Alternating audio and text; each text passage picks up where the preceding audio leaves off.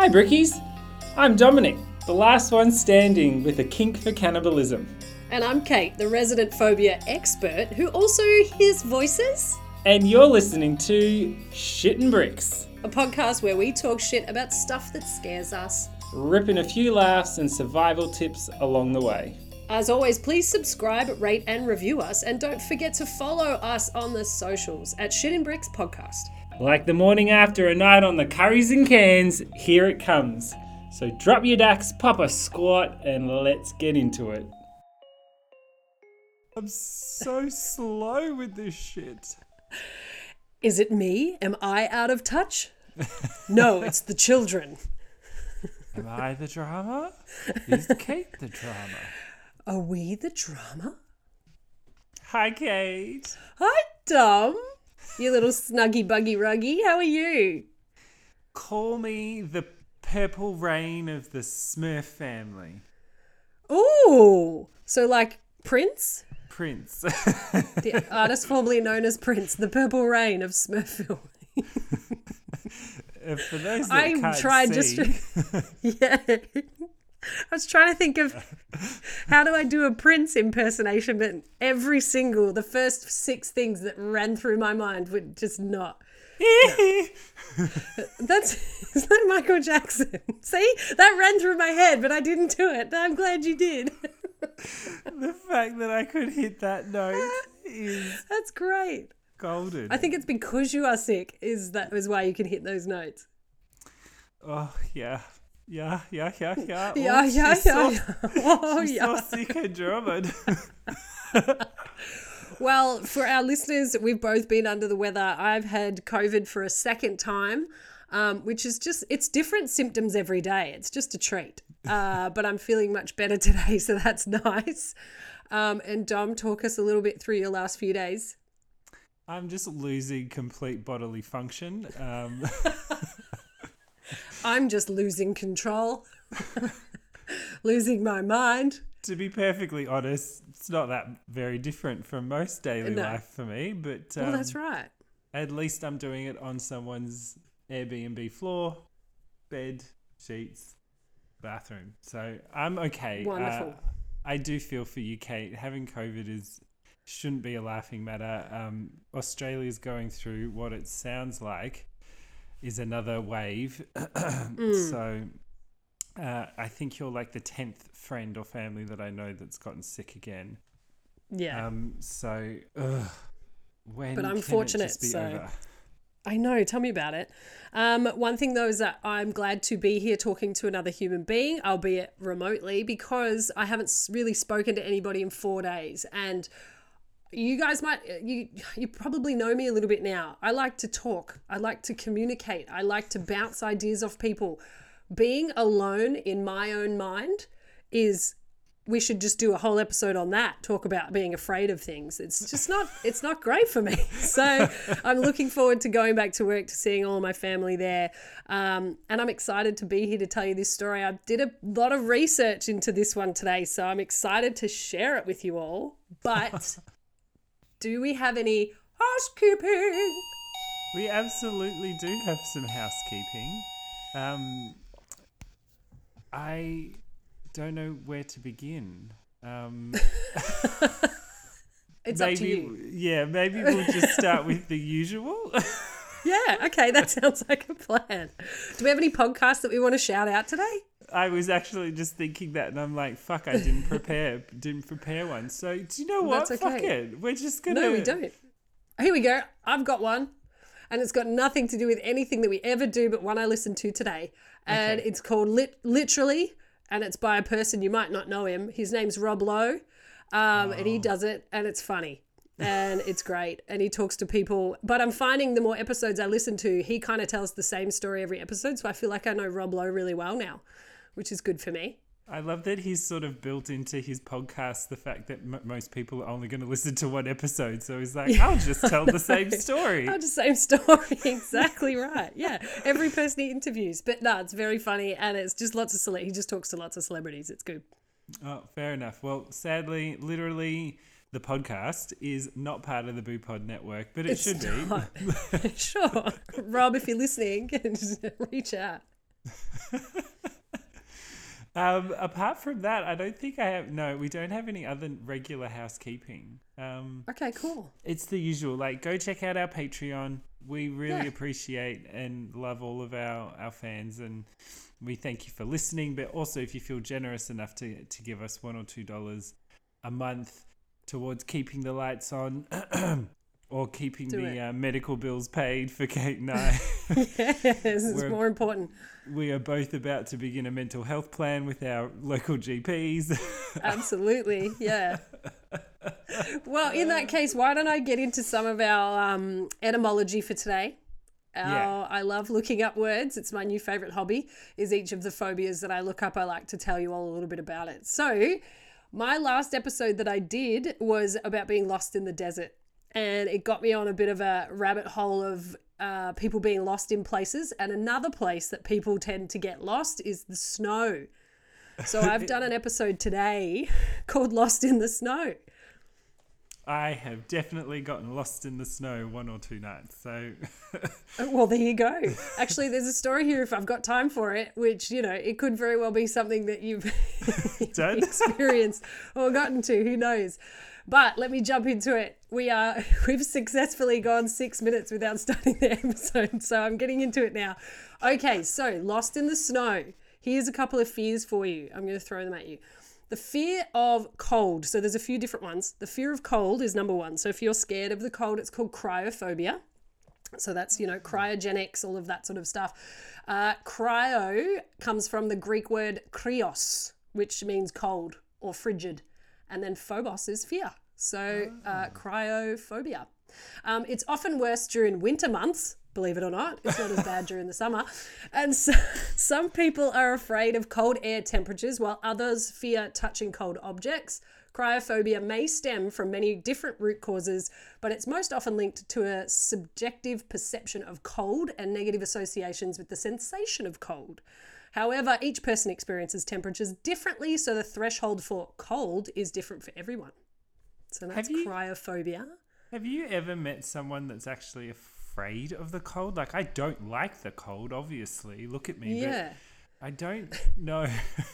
I don't know anyone I've that's not met afraid anyone of it. who's a cryophobe. No, I haven't. But, you know, I've never asked. So maybe I have, and then I've just never asked them. But, I can't imagine during the winter they're out very often, so we probably wouldn't be exposed to them going, God, I have a phobia of this. Why am I standing outside in the snow? What an idiot. All right. The next phobia I want to share with you is the fear of snow. Now, this one's a little bit more specific. It is called... it's how I would read it is chionophobia, but it's a Greek word, so I'm saying that incorrectly. Chionophobia. Chionophobia. It comes from the Greek word for snow, which is like chioni. Chioni. Oh, okay. I think like the k sound is actually silent, so it's like chioni. So there you go. And that's often linked to other phobias, which those with a fear of cold, severe weather, or water might be afraid of snowstorms, even when they're at home. People with fears of driving, being trapped, or becoming contaminated are typically afraid only when they have to go out in the snow. And the fear ranges from mild to severe, may be extremely life-limiting for those who live in colder climates. Yes, you would think that. I agree. True. Kate, Now, just in case you were wondering, I think you definitely have some potential of being like a phone sex worker, but speaking in a Greek accent. It's so good. Oh, fantastic. Okay, I'll put that on my list of jobs that I can do. Yeah, just look, it's a logical thing that flows she was on so a naturally. high school teacher, but it didn't work out so well. So she became a phone sex worker, but specifically with a Greek accent, even though she is like white European all the way through generations. Okay, finally, the third fear, and I really like this one, is it was tied into the ones I was looking at. It's a fear of the northern lights. It's called auroraphobia. That makes sense. Yeah, and it derives from the Latin word aurora, meaning dawn, or the goddess of the dawn, named after her. And borealis, which is derived from the Latin word for north or northern or north wind. It's an unusual, but it's a very real phobia. The fear is generally based on a larger phobia of astronomical phenomena. Astronomy and astrology have been heavily linked throughout history, and some astronomical fears are based on religious or doomsday phobias. In other cases, these fears are rooted in a generalized fear of the unknown. Wow. So those are 3 phobias that I found to share with you all today. Phobias. Phobias. I'm so fascinated that there's such specific phobias for these, rare things. Pretty much anything. You can almost have a phobia about anything, and I like finding out what they are and then sharing the etymology with you all, often Greek or Latin, sometimes Roman, but mostly Greek or Latin. Can anyone tell Kate hasn't taught in like 4 or 5 days? She's like, Dom, did you know this? I need to share my education with you. 5 times Listen 5 to is me. 35. Let's do our times tables. Yeah. No, I'm afraid I have a phobia of times tables. There you go. Phobia go. of mathematics. I'll do that next time. All right. So now I've shared some phobias with you. I want to tell you a couple of stories of people who have had some time in the snow or in very cold environments. So maybe not specifically snow, but I found a couple of historic stories that I wanted to share with you. The first one I thought was just really cool because of what this person did, and then the one after that, there's a lot more detail. So let me tell you this first one. So in 1912, an Australian geologist, shout out, and explorer Douglas Mawson set off with 2 companions, dog handler Belgrave Ninnis and world champion skier Xavier Mertz, to explore an uncharted area of Antarctica. So 1912, so we're going back a little ways. Now, It proved to be slow going with Antarctic storms hindering the progress, but they'd still managed to get 1,200 miles out from base when disaster struck. Out of nowhere, a massive crevice opened up underneath the party, swallowing up the sledge carrying most of the food, 6 of the strongest dogs, and Ninnis. So one of their party fell down this crevice. The remaining pair apparently spotted 2 injured dogs on a ledge 165 feet below them, but Ninnis, there was no sign of him. With only a week's supply of food remaining and a 5-week journey back to base, Mawson and Mertz decided to turn back right away, shooting the weakest dogs for meat as they went. I do not condone, but at the same time I understand in the sense of them needing to survive. However, little did they know, and here's a fun tip for you, little did they know that huskies' livers contain toxic levels of vitamin A, which slowly poisons you, and it poisoned these 2 guys, and it causes strips of your skin to fall off. Ew. What the motherfuck? Right? So don't eat huskies' livers. That's your tip for today. If there's one thing you take away from this podcast, do not eat husky livers. Now, Mertz began to go mad because of the vitamin A levels. He was trying to bite off his own fingers during their travels, and he tried to destroy their tent. So he's not having a good time. 3 weeks after Ninnis' accident, not Ninnis, the other guy, Mertz, he died of starvation and exposure and vitamin A poisoning. So that's bad. Mawson, however, stumbled on alone. His physical condition, this is so great, and partly why I wanted to add this into the story. His physical condition was now so bad that, according to America's PBS News, every morning before he rose, he had to reattach the soles of his feet, which became separated from the overlying flesh.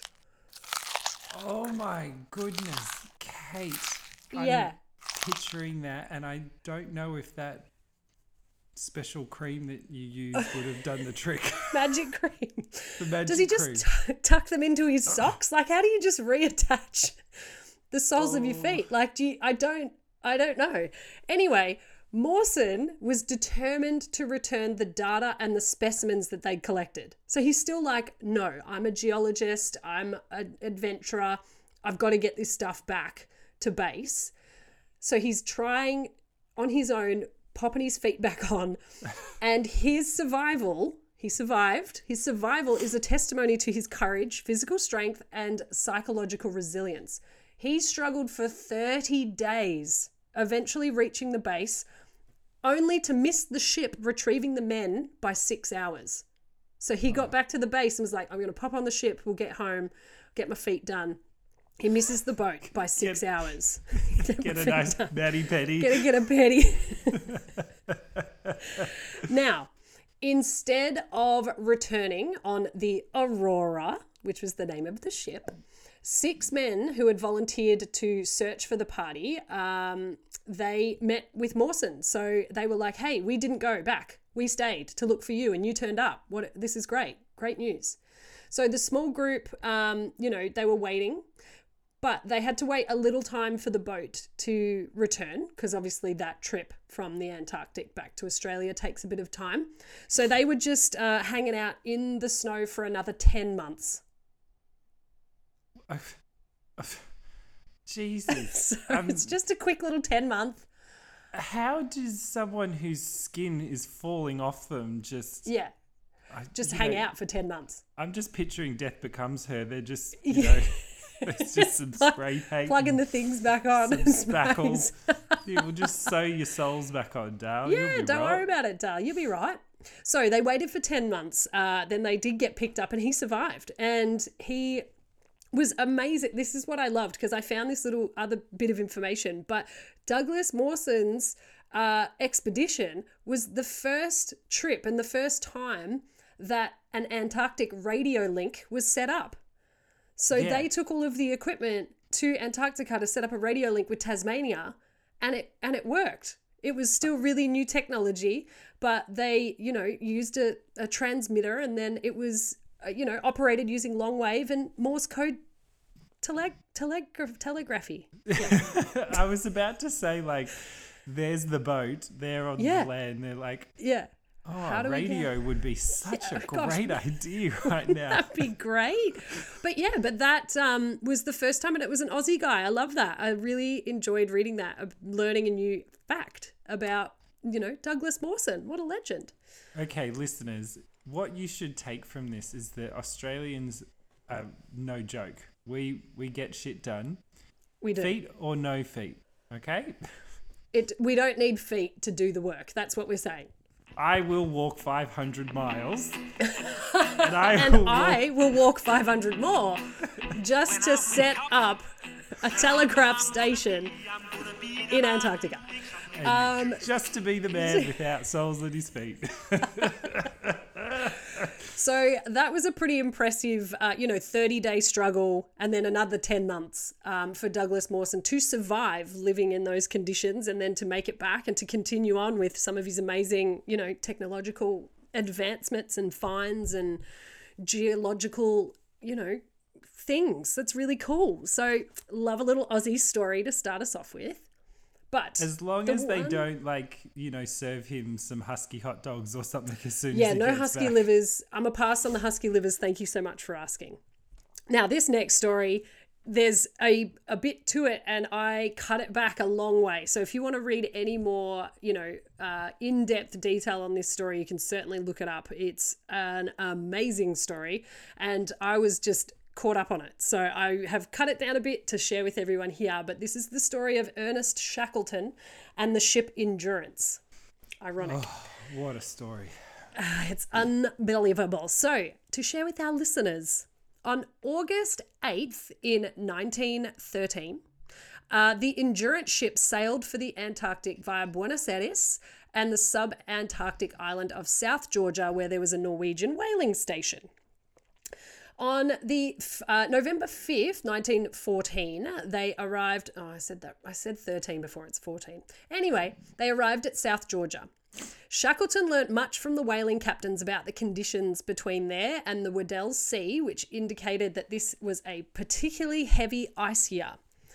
The plan had been to spend only a few days collecting stores, but instead the Endurance remained at South Georgia for a month to allow the ice further south to disperse.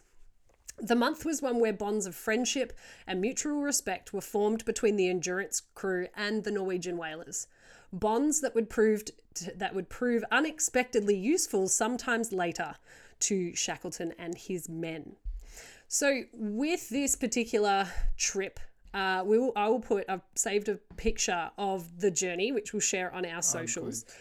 And during this time, so 1914, when Ernest packed up the ship and, you know, all of the guys that were coming with him and the materials and things, they had heard that the war was getting started. Basically, they were rallying all the troops. So he called back home and was like, if you want their ships or if you want us to come back, then we will. Like, this expedition is pretty, you know, amazing and I won't get another chance to do it, but it's the war. So if you want me to come back, I will. But then Winston Churchill called him and was like, nah, you're good. Go on your trip. It's going to be fantastic. You're right. We'll take care of the war. You just go on. You booked your annual leave, hun. You deserve you deserve it. You deserve a time out. So that was in the morning of, you know, that day, and that night World War I started. So it was, you know, one of those things. Wait, that's right, isn't it? Yeah, that's right. World War I. I get confused between my wars. A historian I am not. Okay, so Ernest has packed up all his stuff. They've gone to South Georgia, made friends with these Norwegian whaling station people, stayed there for a month, waiting for the ice to, you know, melt a bit so that they don't get their ship stuck. Yeah, now, for all those Gen Zs out there, our world was once covered in ice, and correct. You know, due to a lot of tomfoolery, the world is a really great way to put it. Our tomfoolery. World's getting warm. It is. Okay, now, the Weddell Sea was known to be particularly icebound at the best of times, and the Endurance left with a deck load of coal in addition to normal stores to help with the extra load on the engines when it came to pushing through the pack ice in the sea.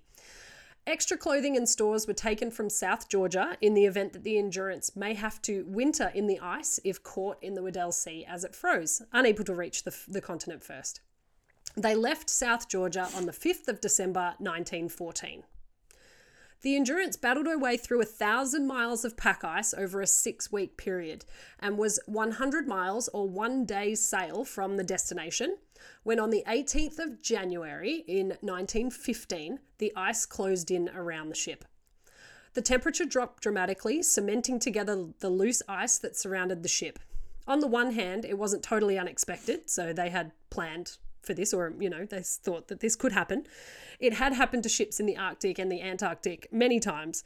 However, it was a significant setback for Shackleton. The disappointment would have been bitter. He was 40 years old, his country was at war, and the expedition had taken huge amounts of effort and energy to prepare, and he was unlikely to ever have this opportunity again.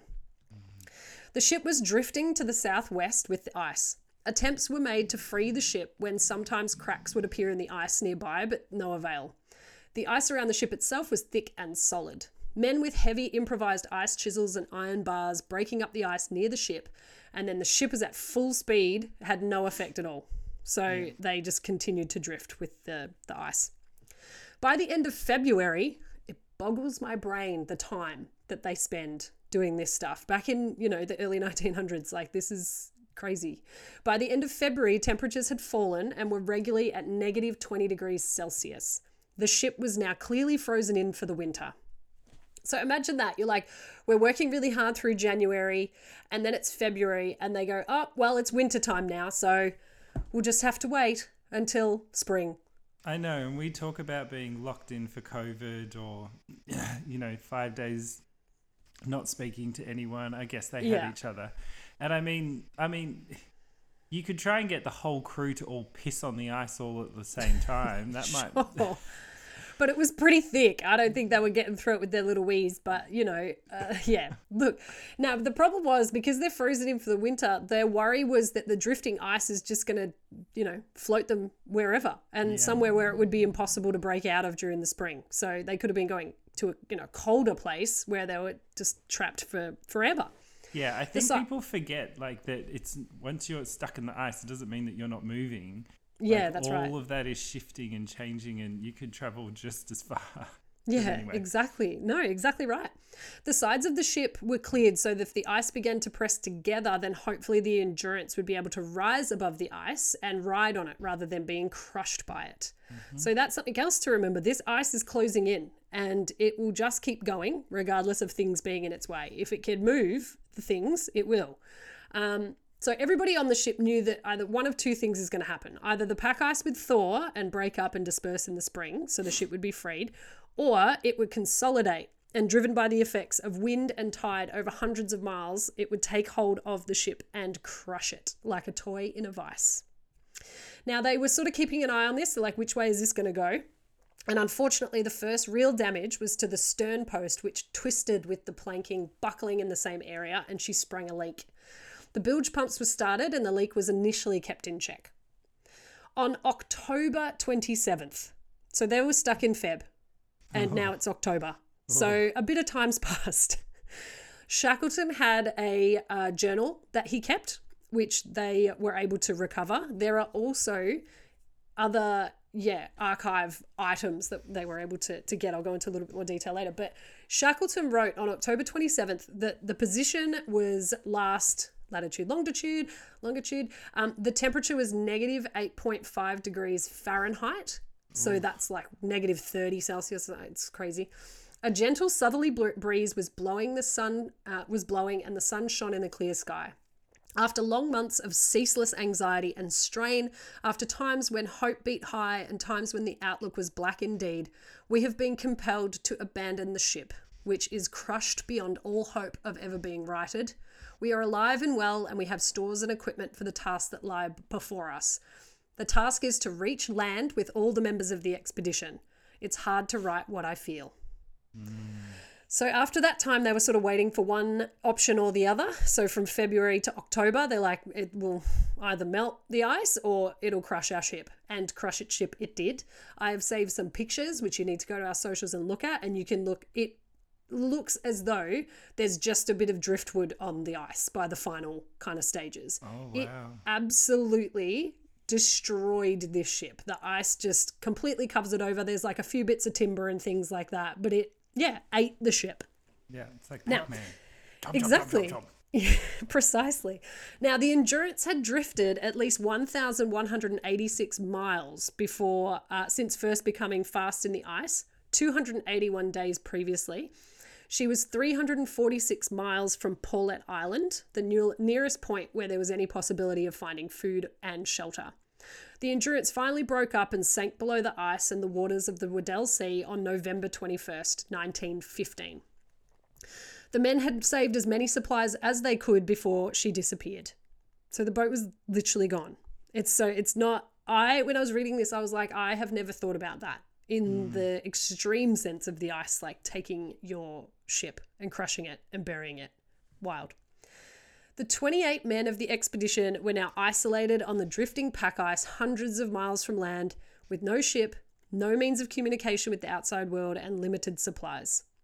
What was worse was the ice itself was now starting to break up as the Antarctic spring got underway. On December 20th, Shackleton decided that the time had come to abandon their camp and march westward to where they thought the nearest land was at Paulet Island.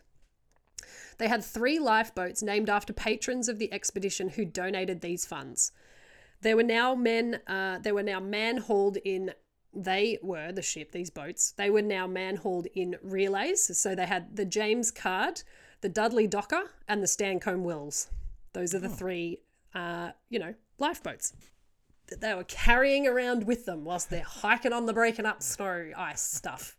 And here comes Nightmare. the nerds wandering along with no feet.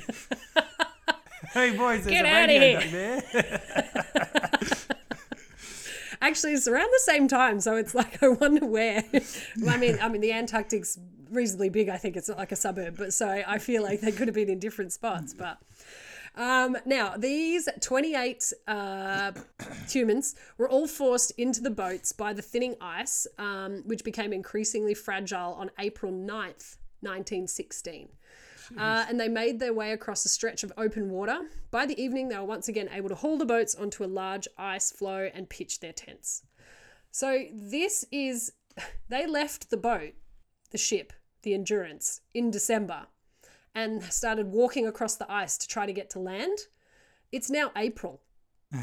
January, February, March. That's like 5 months of walking on ice to try and find land. Like, it's so long. Like, a week is a long time. They're spending months doing the same thing every day. Well, no, that's like 14 months since they first actually left or whatever. Correct. As well. Yeah, that's right. Gosh, imagine trying to explain that to the missus. Like, I swear my boat got stuck in the ice and then it sunk. It's almost like the Blues Brothers when he's like with Carrie Fisher in the under the tunnel.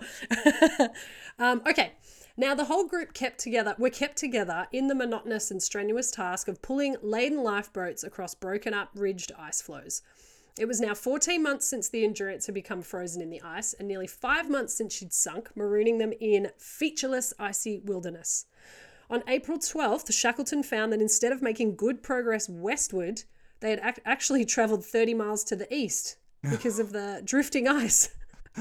But the good news about this is Paulet Island, off the Kentucky tour, guys. Off we go to Elephant Island. So they found this other spot. They made landfall and they were ecstatic to do so. It had been 497 days since they last set foot on land. So Elephant Island looks great this time of year. Yeah. Now, for the time being, they were more safe and secure than they had been for a long time, but they were still stranded far from civilization with no one knowing where they were or what condition they were in.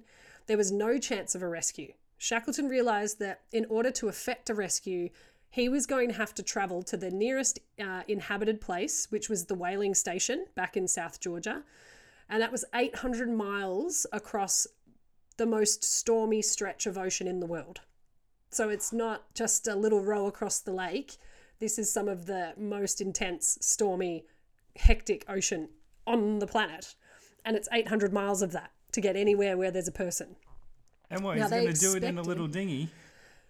Well, we'll see. They expected to encounter waves that were 50 feet from tip to trough. Cape Horn rollers is what they called them. And they were going to take a 22-foot longboat. So it's not exactly a dinghy, but it's certainly not something you want to be going into the most stormy, hectic sea in the world. Now, their navigation was by sextant. Now, that is an instrument, for those of you who might not know, I had to look it up, but it's an instrument for determining the angle between the horizon and a celestial body, such as the sun or the moon or a star, and they use it to navigate and determine latitude and longitude. It's really cool. You would know what it is by just looking at a picture of one. Now, they were dependent on sightings of the sun that could sometimes not be seen for weeks because it was overcast. So this sounds like a great time. So like 22-foot longboat, 800 miles through the most dangerous sea on the planet, 50-foot waves. We've got a sextant. We've got, some music. I don't know what we've got. It doesn't really sound like we have a lot, but why don't we give it a crack? That's their thinking. I was about to say, whoever was in charge of like stocking and preparing all the food and the things that they needed to survive, like whoever's job that was, they should get a bloody raise, because clearly this trip has gone a little bit longer than expected, and they've still got food. They're still okay. Still got the skin on the bottom of their feet. They're ready to go. That's a bonus. Always a bonus. Now, everybody was saying too through this whole time that Shackleton was just a bit of a legend. He just kept morale up. He kept everybody sane. He kept people moving. There's still 27 other guys that he's looking out for, and he knows it's his expedition. He knows that this is, not his fault, but it's definitely, he got them there. So he's going to try and get them out. Now, one of the, lifeboats that they had, the James Caird, it set off on April 24th, 1916. That was the very last day before the pack ice closed in again around Elephant Island. So they were fortunate enough to get out. The crew of their, rescue mission was Shackleton, Worsley, Crean, McNeish, McCarthy, and Vincent. So they took a few, left the rest at Elephant Island. The anticipated journey time was a month.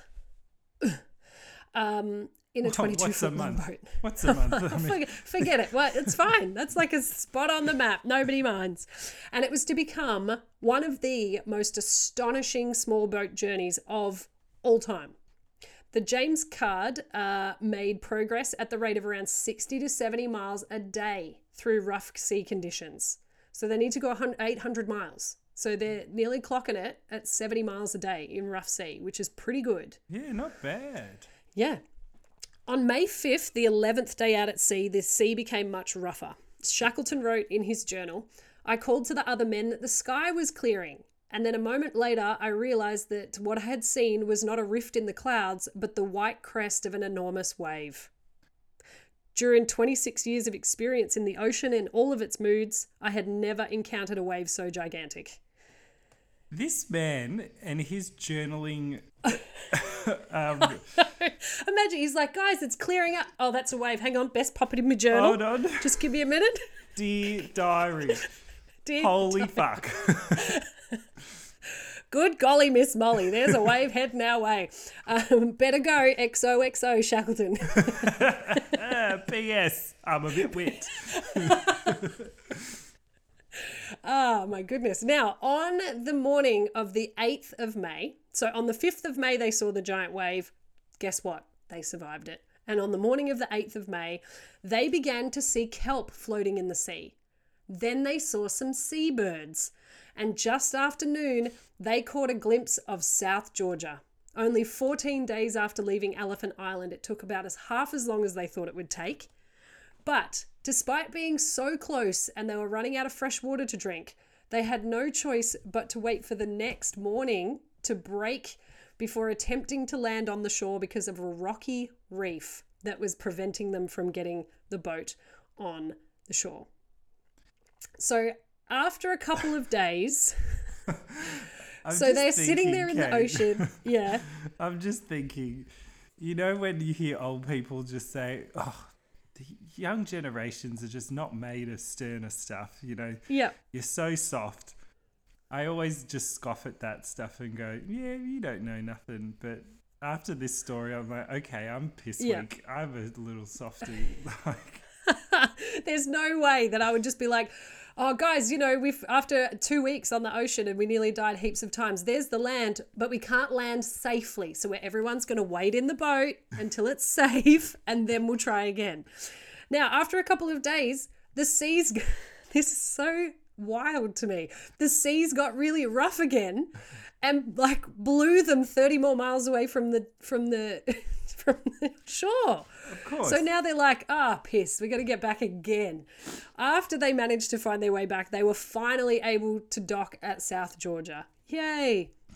Now, they docked, but the whaling spot that they were looking for, so all the people that they knew, that was still another 22 miles away from where they landed their boat. Of course it was. Of course it was. And in order to get there, they had to go across the backbone of mountains that ran the entire length of South Georgia. Now, that sounds bad enough, and they had all of their maps and stuff with them, but this is a journey that no one had ever managed. The map depicted the area as blank. So no one had even done this to be a cartographer, to draw this, because they're like, nah, fuck it. We'll just leave it blank. Who's going to ask? Who's ever going to be here? Don't worry about it. Google Maps says to go round. Yep, so we're going round. Everybody back on the boat. Now, on May 15th, Shackleton, Crean and Worsley, so three of the crew, they set out to cross the mountains and reach the whaling station. So they left the other guys back with the rescue boat, which I think is quite a good idea, to be honest, because you're like, well, they stay with the boat. If anything happens to us, then they've got a way out, or I don't know. So, yeah, I mean, Shackleton was trying to work it out the best he could. So they set out across the mountains to reach the whaling station. They climb over the mountains, they stop themselves from freezing to death, and then they could finally see the whaling station. They're like, hey, it's down there. There's the whaling station. We've walked all this way and we've climbed all these mountains. The only way to get down to the whaling station, by the seams of it, is to go down a frickin' waterfall. And that's the only way we can get there. I was just about to say, what bloody necks. Oh, so they had to traverse down the side of this really dangerous and tall waterfall to try to get to the whaling station. So they managed to safely traverse down there. Who knows how long that took. And then they finally get there. They arrived at like 6:30, and then Shackleton said, where are all the people? And Worsley was like, wait till 7. People will turn up for work at 7. So sure enough, half an hour later, there was a bell that rang and all these people started turning up.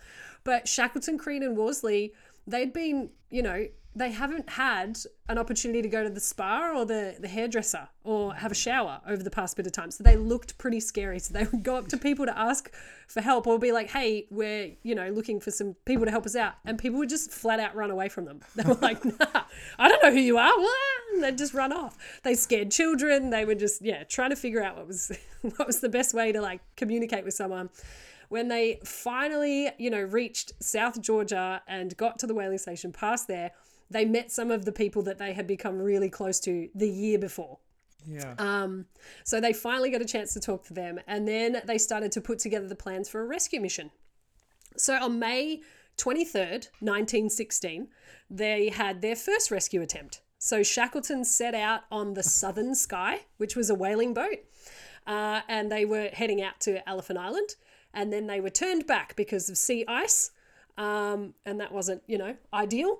And then they go, north to arrive at the Falkland Islands on the 31st of May. So they left on the 23rd, then arrived at a new place on the 31st.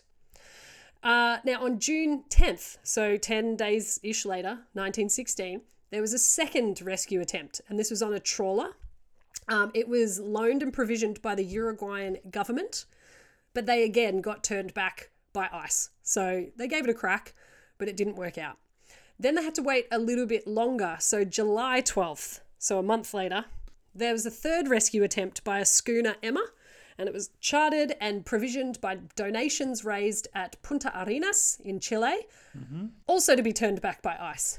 So all these people had worked really hard to try to help them. They'd raised money, just the community and the way that they were determined to save these people, which this is months gone by now. He arrives in May. It's now the end of July. Yeah. So they're like, well, this is not working out as well as we would have hoped. On August 25th, 1916, there was a fourth rescue attempt by the steam tug Yelcho, which was loaned by the Chilean government. On August 30th of 1916, they saw Elephant Island. So it's been a little ways of time. They got on a steam chug and they have arrived on the 30th of August. The boat soon approached close enough for Shackleton, who was standing at the bow, to shout to Wild, who was another one of the guys that they'd left on Elephant Island, "Are you all well?" And Wild replied, "All safe, all well." And the boss replied, "Thank God." Now, one of the kids that was left at Elephant Island, now he wasn't working with the expedition, but he was very young. He was 14 years old. His name was Blackburrow, surname, I would assume. Now, he had gotten frostbite during the months that they'd spent on this time, and unfortunately had to have a couple of toes amputated by some of the surgeons that were also there. But even though that had happened during that time and he couldn't walk, when the boat arrived, he was carried to a high rock and then he was propped up in his sleeping bag so that he could see what was going on, see the ship coming to take them home, see them save them, which is super cute. Now, Frank Wild invited Shackleton ashore to see how they lived on the island, but Shackleton was like, "I'm okay. Do we want to maybe just quickly get on this boat so that we don't get iced in again?" Ready to go home. So Frank's like, "You've got to see what we've done with the dining area. It's just delightful. We made some ice for chairs and we've got an ice dining table." Now, Shackleton's like, "Nah, we're good." So within an hour, they were headed north to the world from which no news had ever been heard since October 1914. The crew that was left on Elephant Island had survived there for 137 days. It was 128 days since Shackleton had left for South Georgia with his small crew on the James Caird. Not a single man of Shackleton's original 28 was lost. And though the Endurance was lost at sea, the James Caird was brought back to England and it survives to this day at Dulwich College in London. Holy moly. Ernest, you absolute legend. Do you know He what? did it. It is so refreshing, Kate, to hear of a story like this. Because, how many stories have we done where people turn to absolute barbarism?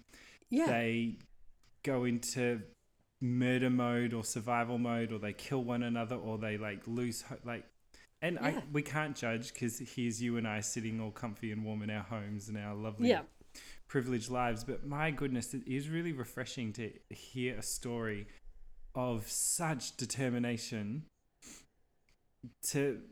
and care and kindness and whatever. I'm sure they had some low points. I'm sure they had some arguments. I'm sure some people lost the plot a little bit. Don't know how their mental health and well-being is. They might also need to go to the GP for a mental health plan after that whole thing. But it was amazing. I read the whole story, and that is a very, there was so much more that happened and so much more detail that is included on a really great website, which I do not have in front of me right now. But if you just search up Ernest Shackleton, it'll be one of the first that pops up. Now, one of the things which I didn't mention, I have likely cut it out of my story, was that they had a photographer on board.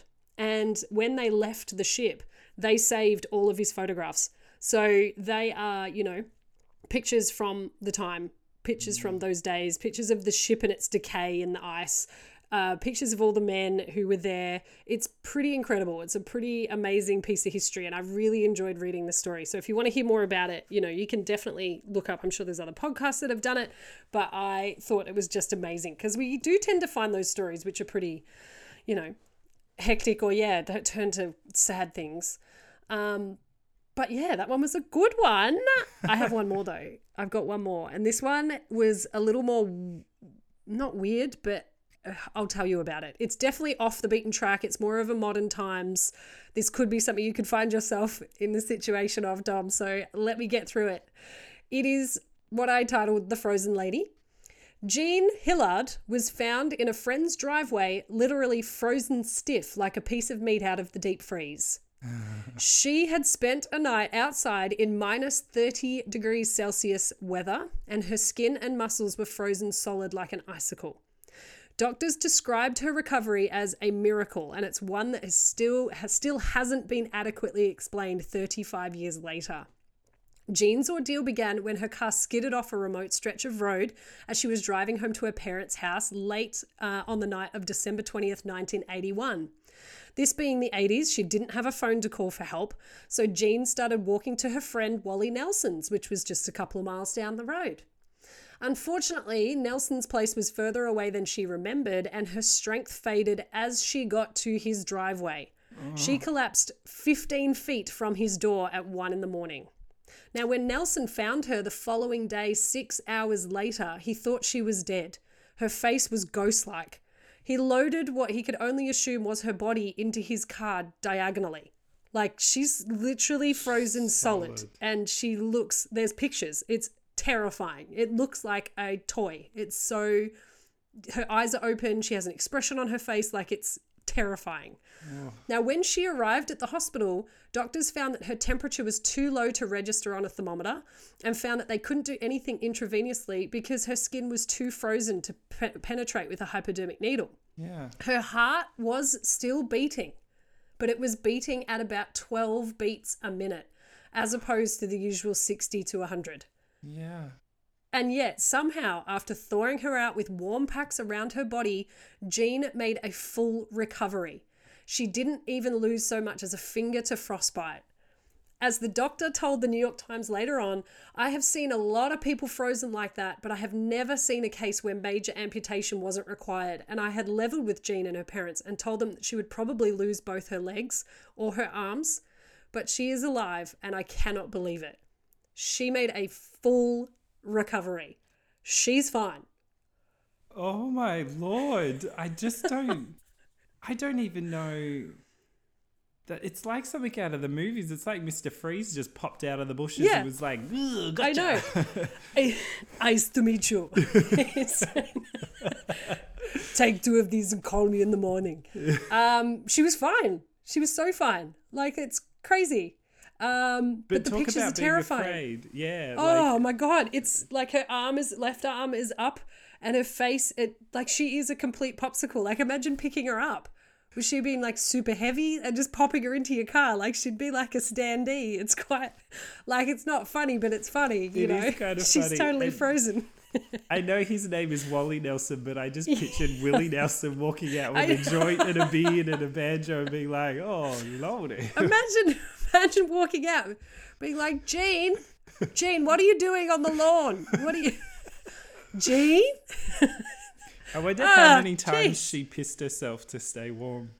Oh, I don't even know. She would have passed out for sure. She would have been so cold. Yeah, But she did not lose any fingers or toes or anything. Like, that's bonkers. Yeah, I'd be curious to know if she was conscious or what level of consciousness she had when Oh, yeah. when Wally picked her up, and if she was awake the whole time, or if you know how they say how the body just sort of goes into Yeah, sorry. I just had like a whole National Lampoon's thought. Like, he just popped her on the roof racks and done.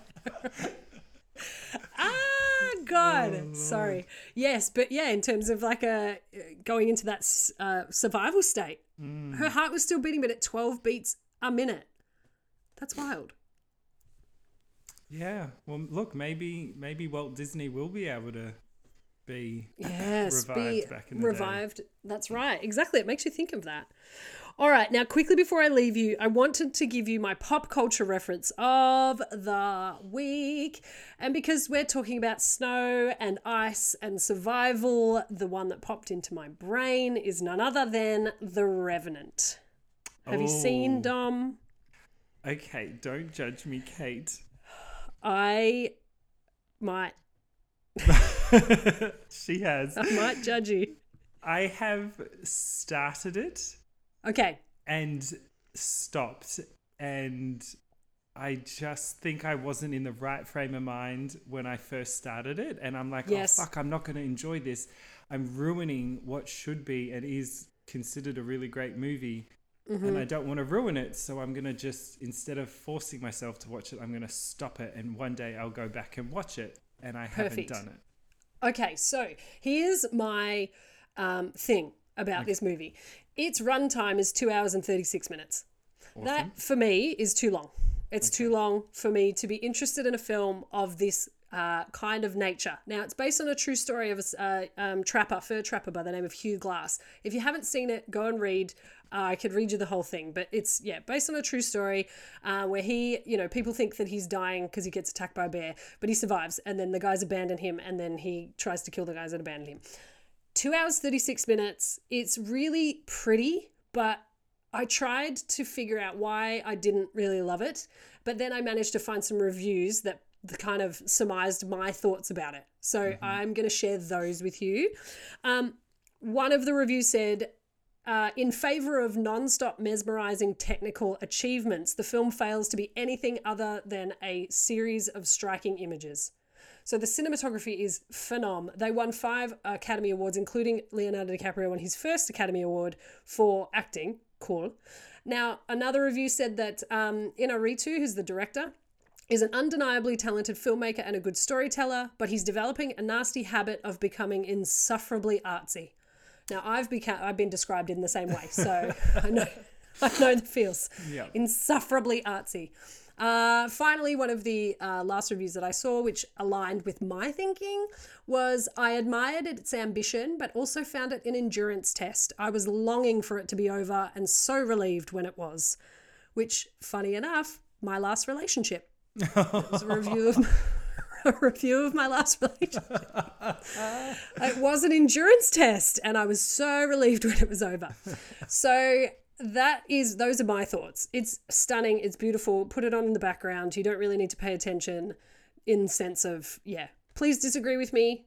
Please reach out. That's fine. That's my opinion. That's my opinion.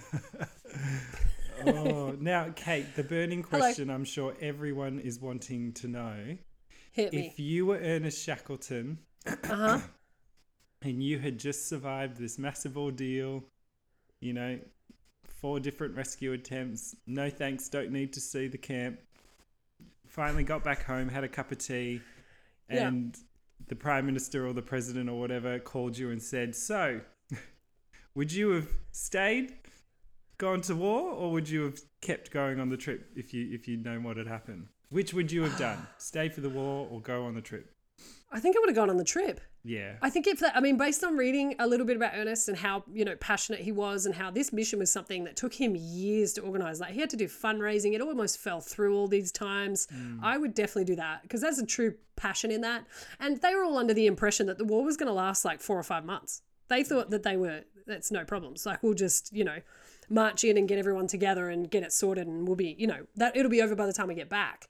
So I think, without enough information, you'd be like, well, if the Prime Minister's saying I can go, Winston Churchill is like, you can go on your sailing trip, then I would. That was really good. John Lithgow's got nothing on you, Kate. We will fight them on the beaches. Oh my God, folks, please welcome Winston Churchill. Winston Churchill. Lizzie Truss is out there giving out Scotch fingers and cups of tea, doll. Pop on out. She'll sort you. She'll sort you, Winston. No, only half a Scotch finger. She's conservative. Oh, okay. Thank you very much. Dom, would you do it? I forgot to ask you back. That's rude.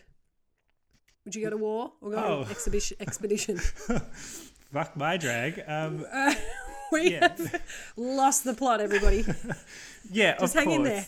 I mean, and I don't want to make light of war. War's horrible and terrible, but I'm sure that trip, for all the things that did go wrong, what they did for science, what they did for, exploring and everything is pretty bloody amazing. And if people don't know who Shackleton is, like, go back and do yourself a favor.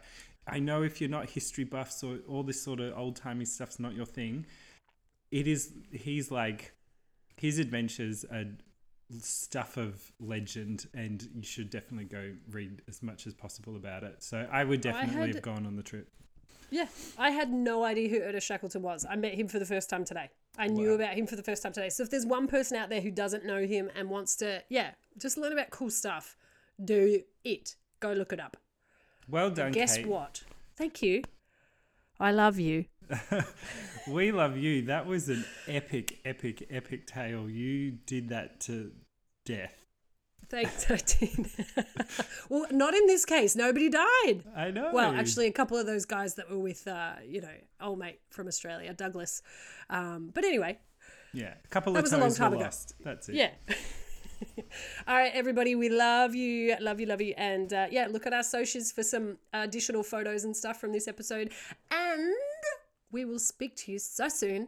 See you next week, hopefully feeling better. Yay. Love yous. Bye. Bye. Goodbye, everyone.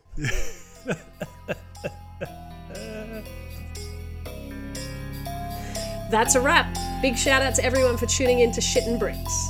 Don't forget to subscribe, rate and review us. Plus, you can find extra little nuggets on our socials. Next week, we'll be back talking more shit, so do not forget to tune in. And remember to wipe, flush and wash your hands. Goodbye. Goodbye.